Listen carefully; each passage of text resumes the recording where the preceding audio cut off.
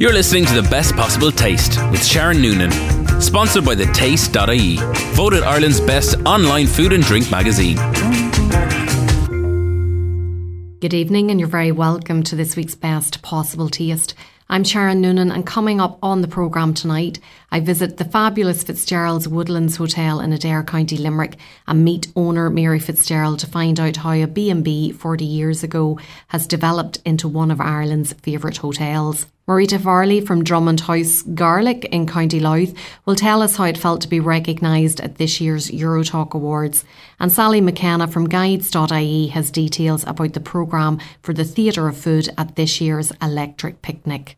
If at any point you'd like to get in touch with me here on the show, drop me an email to s.noonan@live.ie or tweet me at Queen of Org, as in Queen of Organisation. So last week I made the short trip from the studio here in Newcastle West to Adare to the Fitzgerald's Woodlands Hotel. The hotel started out as a B&B on a farm 40 years ago, and Mary Fitzgerald met me to tell me about the development from B&B to present day and the plans for the future. Bon appetit. Yummy. Grubs up. Delicious. Mary, we're out in the beautiful garden at the Woodlands Hotel. How it has all changed from 40 years ago. You've come full circle. That's right, yes. It was 40 years ago. I got married in 1973 to Dick, who passed away almost 3 years ago. So when I got married, we were in the garden together, growing strawberries, Brussels sprouts, cabbages and all that kind of thing. That was our main business. And he was supplying, had come from Kerry where they did it before themselves. And then he saw a bigger market in Limerick, so he wanted to recreate what he did in Kerry at home here near to Limerick. So Limerick was a big market for him, so that's what we were growing, that's what we were doing. Strawberries, as I said, potatoes, Brussels sprouts, they were a big thing because they were a new kind of a vegetable, a new kind of trending vegetable. And at that time, were you doing bed and breakfast? Yeah, so I started off then in 97. I knew this garden work was very hard. I didn't mind the summertime, but especially in the wintertime it was very difficult with the Brussels sprouts and all that kind of thing. So I said there must be an easier way of making money. So I decided then that his family had been doing B&B in Killarney and on the Dingle, outside Dingle, Tralee on the Dingle Road. So I suppose I knew about that, and then the whole concept of farmhouse holidays was starting off, trending new things for farmers' wives to do in addition to that. So we were a farm, so naturally I thought about my house. And then we had 4 bedrooms, one of which we lived in ourselves, and the other 3 then were for the guests. And then you expanded it to 12 bedrooms. So that was actually quite a big expansion then, go from 4 to 12. Well, I actually went to 7. I went to 7 first, building 4 bedrooms, 3 of them, and 3 bathrooms, never thinking about building them all en suite because it wasn't on anybody's radar at that stage. But I went to America then in 1979, and I saw these rooms in the Days Inn where they had the toilet and the shower inside the small area and outside the washing room. So in 1981, the year Conor was born, I came home and I built 12 of those. So I had 12 and 7, 19. You were very ahead of your time. More or less, yeah. More or less. I was always kind of watching the trending and seeing new things and things like that. So, and then we started doing evening meals, and because we had a bed and breakfast in the summertime, but that doesn't sustain you all year round. So it's all about sustainability of employment for myself. And of course that time women had to give up when they got married, working. That was the way it was. So I started doing dinners, but amazing, the people that came to us to buy the Brussels sprouts and the strawberries, they actually became our direct customers, and they were the first people in to support us. So we kind of had already made a little market for ourselves, and they continue to support us, and they do to this present day. And last year, was it, you invested €1 million then in renovating the hotel, which now boasts over 100 bedrooms, an absolutely magnificent spa, a leisure centre, you have a pet farm, there's a ferry trail, polytunnels, the list really is endless. In the polytunnel area, between the fencing and the apple trees we put in, between the fencing, the apple trees, the fencing for the fantail apple trees, and all the infrastructural works that we've had to do with it, it's cost us up the brains of 50,000 that's invested here alone this year in this project. but it's what I want to do because I want to be sustainable. And of course we're organic because we're 2 years in transition. We finally got our certification for my after, which I'm very proud of. And you're growing so much food, leaves, vegetables around here that you're using in the hotel. Yes, exactly. Since we started this project at the end of March, and since May, when we got the first crop off, we are completely sustainable. All our salad leaves are all coming from our own garden at the moment, plus some tomatoes, cucumbers. And as the year goes on and stuff is maturing, like we had our own kale last weekend now for our own Colcannon, we'll say, and our own chives as well. So as it's coming on, we're going to be more sustainable in the produce. And even I have arranged myself and the chef and the guy that helps out from the organic gardening for me, we went into the chef to discuss what they're going to be doing. We're going to devise a new menu in our TMX Bistro, and it's going to be built around what will be available from the garden. So all about sustainability. And I believe the spa even found a very novel use for the mint. That's correct, yes. And I think it was the month of June they did a mojito scrub. So they got the sea salt and the mint from the garden here and some mint oil, and they prepared absolutely amazing scrub. You'd love to eat it, never mind put it on your body. And of course then they do a mojito. You can have a mojito cocktail if you wanted with it to make it a real day, out. Fabulous. I'm a bit of a fan of the mojito myself, I have to say, as you know. I like mojitos myself too. So we're just kind of creating, I suppose, through the herbs we have here. Like we have sage, we have rosemary. So I think the next one that might be looking for the fall of the year is something related to rosemary. Maybe in October. We do a monthly special every month, and we're trying to do it as organic as possible. So they also have a new Voya produce. Products just gone in as well, which are organic seaweed produce as well. Excellent, from Sligo, yeah. Correct, very well known, a great brand. Exactly, so we've just taken that in now, so I think actually the girls are doing their training on it today. You mentioned travelling there, and you've travelled extensively yourself, and you've 3 generations working in the family business, and you do spend a lot of time together and you travel a lot yourself, so it's something that's very important to you. It's very important to me to learn new ideas and see how people are doing it, and I get a great buzz out of it. And sometimes you'd see something done, say I'll bring it home and I'll tweak it and I'll make it my way, and that has really worked very well for me. And I'm so lucky now to have a great travelling companion, and my granddaughter, who's a real foodie, who loves her food, a great cook herself, and very, very interested in all this, thing, which is wonderful for the next generation, because it's up to us to pass it on. And I was very upset to see on a headline the other day where it said only 1 in 8 people in England know that milk comes from a cow. That's mad. I don't think that could be the case in Ireland, could it? I don't think so. But we have to keep that at the back of our minds, because it's most important that we tell our people where their food is coming from, and to make them more aware about the importance of what they eat, why they eat, and how they eat it. Is it a case of then, whenever you're travelling, you never switch off, you're always working? Never. That's what I enjoy. That gives me the excuse to travel. Always, absolutely. So I'm always looking at events that are on, that I could hook up with to make a holiday out of it. So the food festival in Dingle is on my to-do list, and also my granddaughter have identified that we need to get some Highland Scottish cows now in. So we have a Kerry cow and we have some short turns, and so we get into more of the native breeds as well. So she wants me to go travel now to a fair, maybe in Orkney or someplace crazy in Scotland. That's the next thing which we're going to hoping to do, because I think that would be different and it'd be an attraction, because we already have a lot of things that are different here. What's it like being part of a family business? Because it would work for some people and maybe not for some, and you're a very close-knit family, because the more you work together, you also spend a lot of time together outside of work, because that's something that Elena, your daughter, told me in a previous interview. Exactly. Maybe we're a bit different. Like, we all work together. Like, there's myself and my 4 children, and sometimes their spouses help us out in the main kitchen. Orla runs the spa, David's wife, and Miles has the day bike in the day, but he's always available. He's a hotel trained as well, and everybody's available to help, and that's kind of, I suppose, the culture that they grew up with. And but my mother and father lived with us for 27 years, so they were there to help me, and I'm now there to help them, and that's kind of, I suppose, the ethos. But like, it's crazy, because even when we're off, we want to be together. and the children are the same. Like, can I go to James? Can I go this? Each of their cousins. Like that bond is filtering through all the way, you know. And we're always learning from one another and bouncing ideas off. Like, what if we did it this way? What if we did it that way? So our off time is very precious. We actually spend it together most of the time. We always holiday together. Well, overlap one another and things like that. You must feel very blessed that has happened, because it's not something that you can really force. No, and I suppose when you have it, it's like everything, you must foster and feed it. So I think we're well organised. We strategically meet every quarter to discuss the last quarter and the upcoming quarter. Like, we even have a family strategic 5-year plan. So I think by proper planning, we also have a family roster.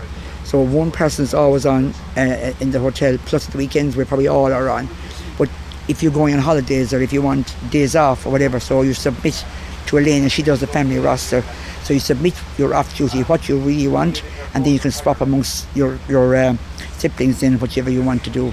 So it's, I suppose, it's a family business, but it's very structured, very strategic, and that is the reason why it works. Yeah, and it definitely does work. And even for other families coming to visit, it is a very family focused hotel. You have so much here for families to do from all ages. Exactly, yeah, and especially like young children, because I have 7 grandchildren myself, and people are kind of apologising to me when their children are going crazy around the place. I said, I have 7 of them, I know exactly. So don't worry, that's what we are.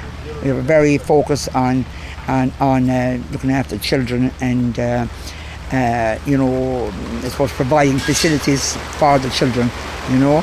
So anyway, I didn't like with older people, like if you see them coming in and they're limping or whatever, you'd never put them in an upstairs room, you try and keep them downstairs. So I'm trying to teach that ethos to my staff as well. It's very important. There's no point in I having it and my family having it if you can't spread it out to the team.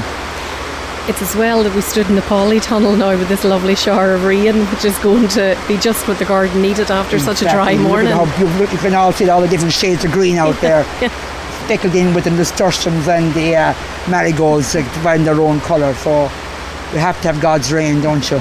Even in the rain, the hotel always looks so well because of the planting that you have around it. There's a lot of greenery and a lot of green space. As we've extended the hotel numerous times, starting off with a 4-bedroom bungalow, going on to 90 odd rooms, up to 100 rooms now. The spa, the health centre, the leisure centre, the pool, and so we've been very conscious now. If I'm building something now, because we have 44 acres of land around the hotel, I will build around it. I will never again move another shrub, because it has taken so long for it to be looking so nice. So that's why I suppose you really have to think before you build and where you build it. I am never again moving anything, because I see how beautiful they are now, and it's very important, because that all adds to the beauty and the ambience of the place. Well, you mentioned there being very strategic and structured. What are the future plans now? Where do you see the hotel in 10 years' time? Oh my goodness, where do I see the hotel in 10 years? This definitely, I would love to see us, if it could be economically viable for us, that we'd be able to supply all our own vegetables, including potatoes, from this point of view, where we have tried and build up a relationship with our local organic farmers, because we're in an organisation now, so we can buy the cattle, and to be able to strategically use all the products. Like the beef cheek is getting such a popular dish now. Who'd ever have thought 5 years ago that you'd be serving beef cheek, and how tasty it is. I would love to add on more bedrooms. I would love to put in a kids play area, so it would be completely family friendly. And all the time, because of our involvement, Conor, especially my son Conor, looks after all energy management, that we would be self-sustainable. We use natural gas, and we have just invested 75,000 in our ballroom to bring in fresh air, and there's no mechanical cooling required if it's done properly. So I suppose to drive that on, also to look at maybe a wind turbine. We've looked at it before, it wasn't economically viable, but like everything, like the electric cars, everything is getting better and more affordable from that point of view. And then Richard is our foodie in our house, because he did 6 months in Ballymaloe, and he has the retail business. I would like to see us having a retail shop, maybe like a farm shop, for the better word, and I would hope that he would take that on board when he gets. We're going through everything we have, product by product, enhancing it and improving it. So then with that, and then of course David is the man that has to be accountable for all the money. He manages the money, and Elena manages the sales and marketing and the room. So they all have their own specific job. So by working together, so I said some of our 5-year plan we've done already. So we're going to extend the ballroom as well, and we have some of the work done, and we're hoping to do the rest of it either this year or next year. You're never finished. It's always go. Because if you don't keep it up, keep every place looking as good as you possibly can, because we have a lot of repeat customers, and people are always saying, oh, you've done this, you've done that. So you're keeping people interest alive, and we don't ever let the grass grow under our legs. How did you manage that during the recession? Did it affect you like it did a lot of businesses? It was very, very difficult, and I suppose what we couldn't do structurally, we were very prudent. If it was a small amount of money, we were able to keep the place looking fresh. We actually did up our lobby in the middle of the recession, would you believe that? And just by adding at Christmas time nice Christmas trees and be more creative amongst ourselves. And of course we all battened on the hatches. We were all working 20 hours a day, the whole family, and we were still able to keep the place looking fresh. And what we couldn't do, we absolutely went with service, you know, and that brought us through. And the people that are always good to us have been extra good to us, and that's what's sustaining. I always say to people, thank you for helping us through this. And I turn around every day, people have had everything they ever had with us, and I mean, I keep thanking them, because especially a wedding, they're spending their life savings when they come to you, and the whole family are on show. So like, you are representing their family, because it's their day and they want it to be the best. So you have to go in behind them and give them the best. And that's kind of being sort of the ethos of what we are, really. And now you're having weddings of the children of people whose weddings you had. Correct, yes, exactly. Indeed. We've done about 10 of them this year already. It's fantastic. It's a huge compliment. And people say, well, I had my communion here, I was baptised here. And I mean, it just gives me such a sense of pride, you know. It's unbelievable. Over the past 40 years, what would you say has been your biggest achievement? I suppose having developed the hotel, and I suppose the fact that my children are working the business with me has to be my number one thing. And I suppose we got a great quality of life. Myself and my husband, late husband, we had a very fun time, and our job was our life, it was our hobby. And I suppose having developed the hotel to that, and to be able to continue to do it and to have it looking as well as it is, to be able to have the opportunity, and of course great health. And I suppose I'd have to add on to say that I was the first woman president of the Irish Hotels Federation after 65 years. So that was a great personal achievement to me, who had no, what I call, official training in the hotel trade, the training of life. And I suppose I've tried to get my staff is never say no. I suppose that mentality, and what I would have that evolved, I suppose they are my own personal achievements, I suppose. You mentioned Dick there, your late husband, and I suppose we better give the last word to him. He's very much remembered in the hotel, and in particular in the bar. That's right, yes. He ran the bar for 40 years, and so that's how we ended up having a hotel. He was always interested in having a bar, and we looked at buying a bar and different things like that. So to be able to bring it in under the one business was really fantastic for him, and he was the kingpin in there. He knew everybody, met everybody. He could tell you, I miss at breakfast time in the morning. He'd come home and say, well, I met so-and-so, and they have had a new baby, or someone sick belonged to whatever. So he was able to hold that bond of people that felt connected to our hotel. And he was the number one. So we've just dedicated the bar to him now, with pictures depicting his life. And I'm sure there's a lot more we could put up there. And we're getting lots of people kind of tell us this story of the numerous colourful events that they had with him. Or he was a very colourful guy and great fun to be with, and I miss that. But my children are making up for me, and they're very good to me. And you have a stout, Dick's Stout. We have, brewed by a local craft brewery up in Kilmallock, blended in his memory, Dick's Stout, and it's going very well for us. So we use it to make cheese that the Cahals make for us with the stout in Newcastle West, and also we make our own bracks and fruitcakes and things like that, you know. So fabulous. Yeah. Well, congratulations on 40 years. It's such a major achievement, and everything that you've accomplished in between. And I think, you know, the whole family side of things is something that really deserves a special mention, because you do have a beautiful family. Thank you very much, Sharon. Thank you. Great to talk to you. Thanks for having me. And the rain has gone off now, so we don't have to make a dash for it. Thank you. You're listening to The Best Possible Taste with Sharon Noonan. Sponsored by thetaste.ie. Voted Ireland's best online food and drink magazine. Welcome back to The Best Possible Taste. I'm Sharon Noonan, and just before the break I was in Adare, County Limerick, to meet Mary Fitzgerald in the Fitzgerald's Woodlands Hotel, and we were sheltered from the refreshing impromptu shower thanks to the newly added polytunnel, which is producing some fabulous produce, including wonderful leaves and tomatoes and radishes, to name just a few, which I got to take home with me and scoffed all of them in the car before I got to the house. So there you go. If you're just tuning in, you can catch up on Best Possible Taste on West Limerick 102 FM when it's repeated on Wednesday mornings at 9 a.m. And the podcasts are available to listen to on SharonNoonan.com, as well as iTunes and the podcast app. And now it's also on the Taste.ie website, voted Ireland's best online digital food and drink magazine. Still to come tonight, we'll be finding out about the programme for the Theatre of Food at this year's Electric Picnic, thanks to Sally McKenna from Guides.ie.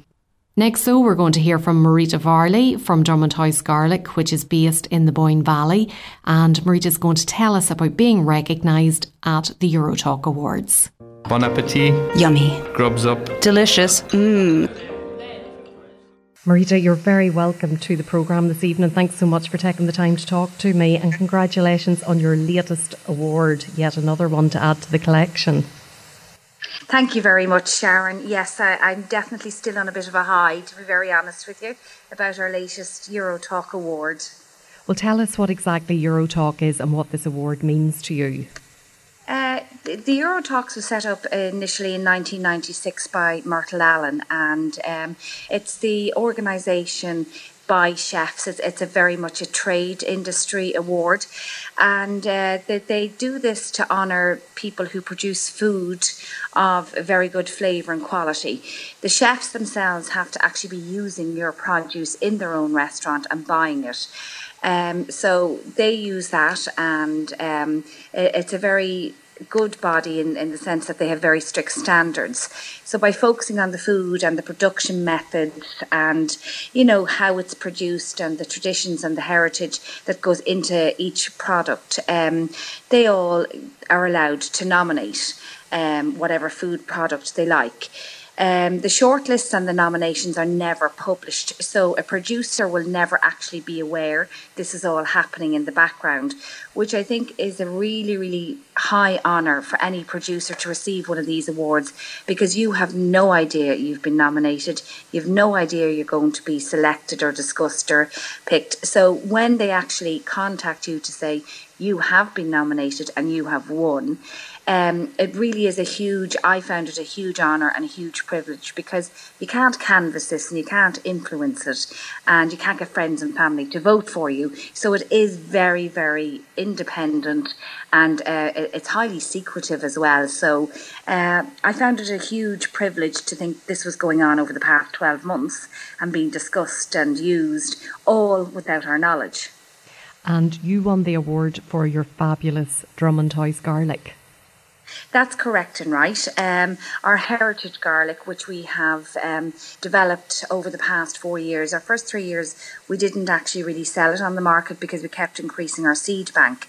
So the heritage garlic was a seed we found in Europe from the Eastern Bloc, more so from the Ukraine area.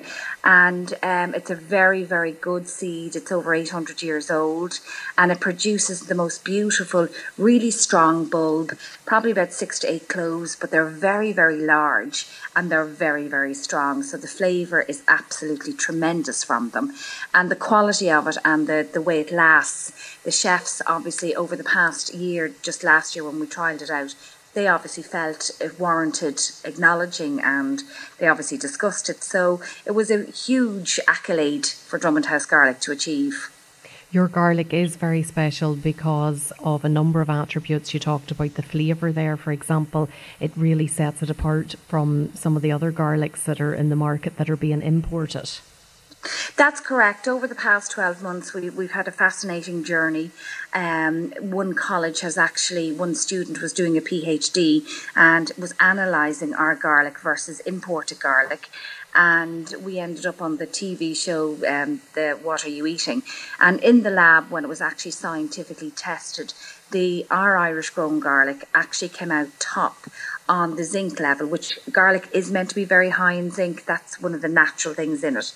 So ours came 10 out of 10 on that versus one of the imports, I'm not sure which one it was, but the highest they could find on the imported was about 4%. So there's a huge plus on the health benefit side when people acknowledge, we want to eat fresh food. There's no carbon footprint involved in ours. The way it's grown, the soils are tested, the pH balance is perfect. So we're hopefully doing something right. Well, you're obviously doing lots of things right whenever the chefs are using it and are nominating it for an award of this prestige. Tell me why you decided to start growing garlic, because you're not growing it for that many years. No, this is our fourth crop. It's year 5, but it's our fourth crop. Farming, I suppose, has taken a big direction and turn in Ireland in the past 20 or 30 years. A small farm holding isn't really viable, and when you have 2 young children coming up the tracks and you need to make your farm profitable and that you're not just working for nothing, we decided to look at growing something on the farm that would be high end and hopefully profitable. So everyone knows about garlic, so that's great. And when we checked around, there's great interest in growing garlic. And, a lot of people with their little allotments and everything can grow a little bit of garlic. And I was saying, well, if it does grow in Ireland, how about we try out and try and grow garlic? There's actually nobody in Ireland on a large scale growing garlic. So there's an opening in the market. So from a business perspective, you looked at it from, if there's an opening there, well, then we're not going to have too many competitors. Irish grown garlic, most people seem to love garlic. So we just said, look, we'll give it a go, do the best we can, hit the market. And it's been an overnight 5-year success, if you can call it like that. It does take the time, but the market does demand it. So that was a really big positive. You can grow beautiful things, but can you sell them on the other side? That's the problem a lot of people were finding. So thankfully, the demand was there for proper Irish grown garlic. How did you approach the sales aspect of it? Because as you say, it is one thing to grow a fantastic product, but to get it out there into the market and get it known, what was your strategy to make sure that actually happened? We knew for the first 2 to 3 years we would have to probably hold back 75% of the crop because we use home saved seed. And while that's adapting to our climate and our soil, so I really only had about 25% of each crop each year to sell, which is very, very small. So we were obviously doing the marketing, the branding, the market research, and by tipping away with the chef end of things and the wholesale end of things, and very locally in our Boyne Valley area here in Louth and Meath, the local lovely fishmongers and craft butchers and lovely little shops were selling very small quantities of it. And through that then we kept getting more and more inquiries. Why can't we have more? Oh God, are you sold out? When's the new season kicking in? And the response was overwhelming. So we probably did it backwards. We created the market demand before we actually had enough to supply the market. So that gave us the confidence each year to say, well, right, hold back 3 quarters, replant it, harvest it, and then sell again. So it was a slow process, but at the same time, the product awareness was getting out there very, very well. Our brand name was getting out there very well. So thankfully this year, we've just finished harvesting on Sunday, 8 acres, which is the biggest we've ever achieved. That's about 80 tonne of garlic has come out of the ground. I'm delighted about that. So we're going to be hitting the market now, thankfully, with all the publicity and support from the chefs and from the media. We now are hopefully going to be launching our retail range in probably one of the multiples on their shelves, with our whole packaging, our branding, and a couple of new products coming down the tracks developed out of our own garlic. Now, it has to be said, it has not all been plain sailing, because you've said there about bringing 80 tonnes of garlic out of the ground, but you didn't bring it all out. You actually had thieves on site there a few weeks ago. We did, very surprisingly, which I still have no more knowledge about. We have our beautiful allium flower that grows on the elephant garlic. So again, the lovely chefs giving me guidance of telling me what was edible, which everything is edible. We let the beautiful elephant garlic scape grow up to about 6 foot in height, and this beautiful lilac-y allium flower, which is very chivy, garlicky. It's got a lovely punch in it.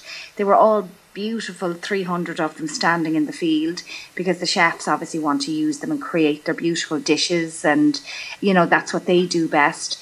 And literally exactly 100 of them were taken, and they're quite a valuable flower because you can't grow the flower on its own, you must grow garlic. So it's a very, very unique little flower, and obviously we're the only ones with the elephant garlic and the flower that I was just amazed and dumbfounded. Now, they've never surfaced. The chefs, in fairness, have kept their eyes out. So I'm just amazed at something like that could happen. Was it just the flower part of it, or did they dig up the garlic bulb as well? No, they actually just physically came in with, obviously, I'd say a shears, because the stalk has gone rock hard wooden. So a pair of scissors now in your hand, you won't break these things. And they're 5 and 6 foot height as well. So they actually had to probably have a really good sharp blade, Stanley knife, or garden shears or whatever, and literally one after another in a perfect line took exactly 100, because we knew we'd only left 300, so we could count. And it's remarkable that none were dropped or anything like that. That must be a really heartbreaking situation as a farmer, to come out and find that your crop has been ravaged like that, because there's no way of protecting it except if you're going to camp out every night of the week. That is the downside to it, and we totally embrace anyone wanting to come to the farm. We walk them around, we give them the tour, and with curing the garlic now, I think that's what kind of disheartened me and scared Peter, my husband. When we're drying the garlic in the drying sheds, you have to leave all the doors wide open and absolutely let the air flow through. That's how they're cured. So obviously at night you're going to bed and all the shed doors are left wide open. There's thousands upon thousands of garlic bulbs there with locks or anything like that on them. There's nothing to stop anybody rocking up here in a van in the depths of night, filling their van and driving off, because my garlic needs fresh air. I need to leave the doors open, and as you said, you can't be awake 24/7 and watching the whole time. And like many farms are in a similar scenario with you, where security is minimal because that's just the nature of the business. Exactly, and whether it's down to just somebody coming in and it's stealing potatoes, or it's stealing carrots or turnips, or cattle or machinery, you can't ring fence your farm. You can't put security cameras up everywhere. None of us have the money to do that, or the technology and the level of expense that's involved in that. You have to have that level of trust that you respect somebody else's property, and it really opened my eyes to another side of the farming industry that all farmers are up against. The news then that you had won this Eurotalk Food Award must have given you a bit of a lift after what was a bit of a down period. It really and truly did. It really made me feel people do care about your hard work. They do care about your passion. Passion isn't going to make you money, but when you really and truly believe in something that is 100% great, and you pull out all the stops, and like most farmers in the country, you'd never be able to pay yourself the wages that you probably do deserve. So an award like this makes you feel this is worthwhile. It is worthwhile doing. People are recognising it. People are using it. People are talking about it. That you're going, well, we must be doing something right. And, to get an award, any type of award, but especially this Eurotalk one, because they're so difficult to get, like, there's over 5,000 artisan producers in this country alone. And there's, we have such a range now of produce in Ireland that, we could nearly grow 80% of everything that's required.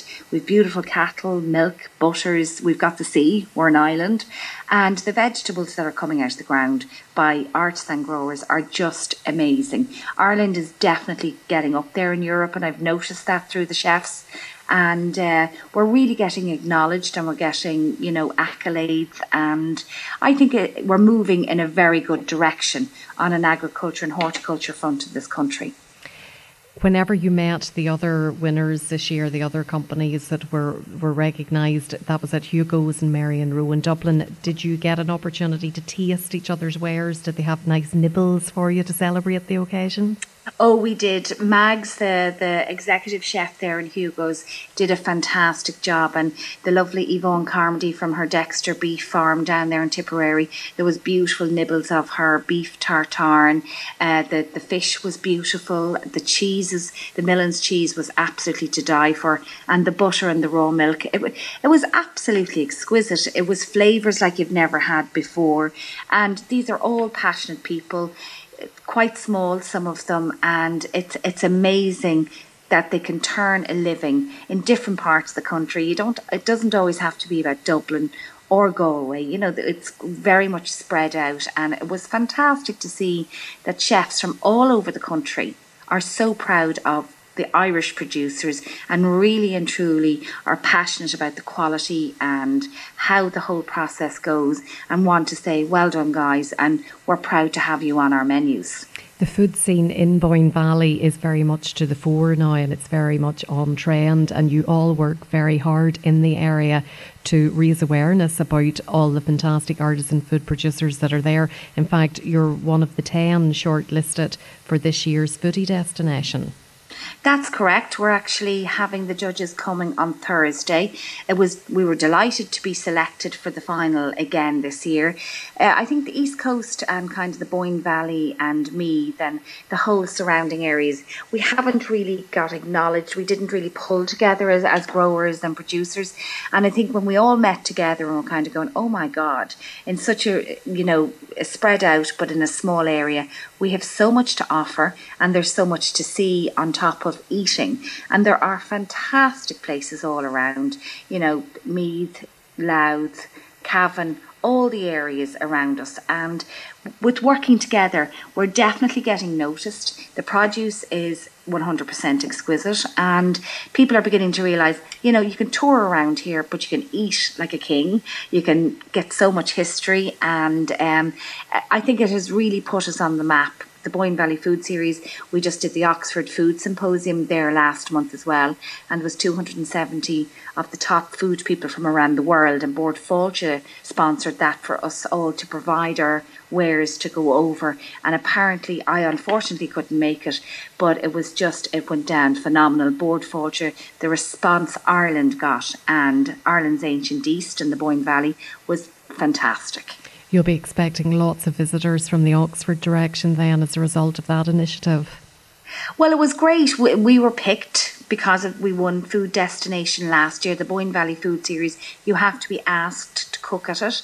So that was a big accolade. So it really does go to show, by communities pulling together, creating their food series and creating an identity and entering into awards like this, that you do get noticed and your produce is rated up there as some of the best in the world. Well, congratulations on being nominated for the foodie destination. I hope all goes well with the judging on Thursday, and congratulations again on winning one of the Eurotalk Food Awards. Delighted for you, Marita. I think it's a fabulous product. I was so lucky to have met you last year whenever I was in the Boyne Valley at an event, and continued success. Well, thanks for all your support and following us through on the journey, Sharon, and I look forward to hopefully talking to you again soon. You're listening to The Best Possible Taste with Sharon Noonan, sponsored by the Taste.ie, voted Ireland's best online food and drink magazine. Welcome back to The Best Possible Taste. I'm Sharon Noonan, and just before the break we were talking to Marita Varley from Drummond House Garlic in County Louth about her award-winning products which were recognised at this year's annual Eurotalk Food Awards. And earlier in the programme I enjoyed a visit to the Fitzgerald's Woodlands Hotel in Adair, County Limerick, to meet Mary Fitzgerald for a chat about the hotel's 40 years and future plans. If you're just tuning in and you want to catch up on Best Possible Taste, you can do so on West Limerick 102 FM when it's repeated on Wednesday mornings at 9 a.m. And the podcasts are available to listen to on SharonNoonan.com, as well as iTunes and the podcast app. And it's on the taste.ie website, voted Ireland's best online digital food and drink magazine. So now we're heading back to the phone to talk to Sally McKenna about the programme of events taking place this year in the Theatre of Food at Electric Picnic. Bon appetit. Yummy. Grubs up. Delicious. Sally, Electric Picnic returns this September, and no Electric Picnic would be complete without the Theatre of Food. Tell us what people can expect from the lineup this year. Yes, we are very excited with our lineup again this year. I mean, it's been wonderful because Theatre of Food has become a bigger and bigger part of Electric Picnic year on year. And we have some old favourites. We've got the Happy Pear, of course. They always get a huge crowd. They stand on their hands and throw biscuits into the waiting people, and it's all very exciting. We've got, who else? We've got Gotam Ayers coming back with Indian street food. We've got Takashi Miyazaki. So we have a wonderful international program of great food. Takashi's going to do something on Love It to the Bone, which is all about fish cookery, using and eating bones and heads. So that's going to be a really interesting one. And we're going to be using goat's trout. And he's going to show us how to use every part of the fish. So that's Takashi. So those are some of the people who've been before. We've got some new people to Theatre of Food. We've got Rosanna Davidson, which should be great fun. We're all looking forward to meeting her. She's got a new book this year, Eat Yourself Fit. And in fact, we've got a number of authors who've got books published this year, and they're Gill authors. So we have Finnish Whalon, whose wonderful book. You know it, Finn's World. I'm not familiar with the book, but I have seen lots of coverage in the book because she's a gorgeous looking lassie, and she is obviously a surfer because the picture is of her with her surfboard. She's a surfer, but she accidentally almost found out that she's gluten intolerant, and it is a book about gluten-free cooking, but it's not sort of upfront gluten-free cooking. It's just incidentally gluten-free cooking, which makes it, I think, all the more important because it's not a free-from book. It's just it's a health book in a different way, and it is much about surfing and everything. So she's going to come and share those recipes with us as well. And we also have Sophie White. She's another cookery author from the Gill stable, and she has a very interesting story to be told, which starts at Electric Picnic. I won't spoil it, but it really is. It's quite a personal story about how her life changed, about really a bad experience, and how she sort of came out of that. So she'll be talking about her book Recipes for a Nervous Breakdown, and that will be very, very interesting and quite serious and a real learning curve for people.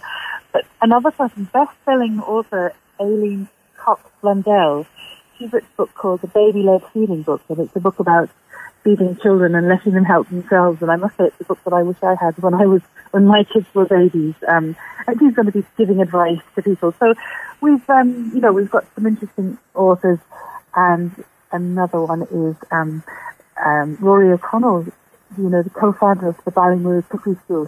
He's got another TV series coming this autumn, and his wonderful award-winning books that really teach you every element of knowing how to cook, mastering the art of cooking. He's going to be with us as well.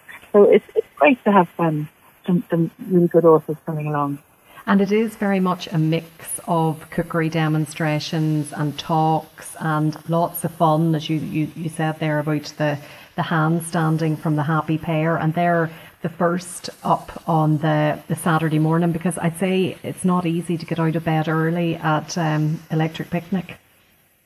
Well, everything starts much later. I mean, I'm sort of an early to bed person, but the day begins later and it goes on later. So, we still have we've got demos going on till 7:30 at night, 7:30, 8 o'clock, and then we all go and listen to music. But we were saying with debates, we've got two really interesting debates. We're so excited to have Fintan O'Toole, the amazing journalist, joining us, and he's going to be talking with Susan Steele, who's head of the Fisheries Protection, and they're going to be talking about food sustainability. And Rory O'Connell will be there with them as well. And JP McMahon is bringing some bugs and ants for people to taste to talk about alternative proteins. So we'll be really looking very deeply at sustainability in food. I think that's going to be just an important debate, and it's great to be talking about serious things in Electric Picnic as well as having a lot of fun. And also on a serious side, we've got some women chefs. I mean, there's a lot of talk about how it's difficult for women to get on in the kitchen, and sometimes it tends to be slanted towards a male environment. So we've got a talk on the Sunday, which is with Audrey McDonald, Jess Murphy, Jess from Kai, Maggie Roach from Hugo's, and Dorina Allen, and they're going to be talking about the future of food from a woman chef perspective. One chef that's going to be there this year that there might be a little bit less of this year is Gary O'Hanlon, because he is one of the celebrity leaders in this year's Operation Transformation. What's he up to in the theatre of food? Well, he's going to be joining a group of people, and we're going to be looking at the idea of fake food news. That you hear a lot about fake news at the moment, and we have an hour on Sunday afternoon devoted to this topic. How is food reported? And we'll be looking at Ali Dunworth and Hilary O'Hagan Brennan. We'll be looking at in a thing called Insta-Win or Insta-Bin. They'll be looking at actually food that's posted on Instagram, and they'll be cooking it and getting people to taste it and say, is it as it may look wonderful, but does it eat well? So we'll be looking at that idea of how people present food on Instagram. And then Neil Toner from the Sunday Times will be talking about the whole subject of fake food news, and that will evolve into a debate with Gary, because Gary's so much a media person in terms of food and his work on hospital food, and he does so much good. I have so much admiration for Gary, so he'll be talking along with Suzanne Campbell and Dee Laffin about the whole subject of how food is reported. The whole who's who in the food world will be there, because the combination of the two, food and music, they just go hand in hand. How do you come up with such an innovative programme of events? Well, I suppose it sort of suggests itself, really. I mean, we spend the whole year thinking, gosh, that would be good for a picnic, that would be brilliant. And by December, the next year's programme is usually full. And people often come to me in February and say, can I be part of picnic? And you say, I'm sorry, we'll have to start. We're already halfway through the 2018 programme, bringing it together, because there's just so much to write, so much to enjoy in Irish food. And I mean, when you mix it with music as well, we're going to have lots of surprise little things popping up. We've got some actors who are going to come along, and what we want it's a real theatre. It's vaudeville, and so there'll be. The idea is that you can come to Theatre Food and you can stay there for the whole weekend, and you won't want to go anywhere else apart from a bit of music to go on, because we'll have music, we'll have loads of food to taste, interesting debates, fantastic demos.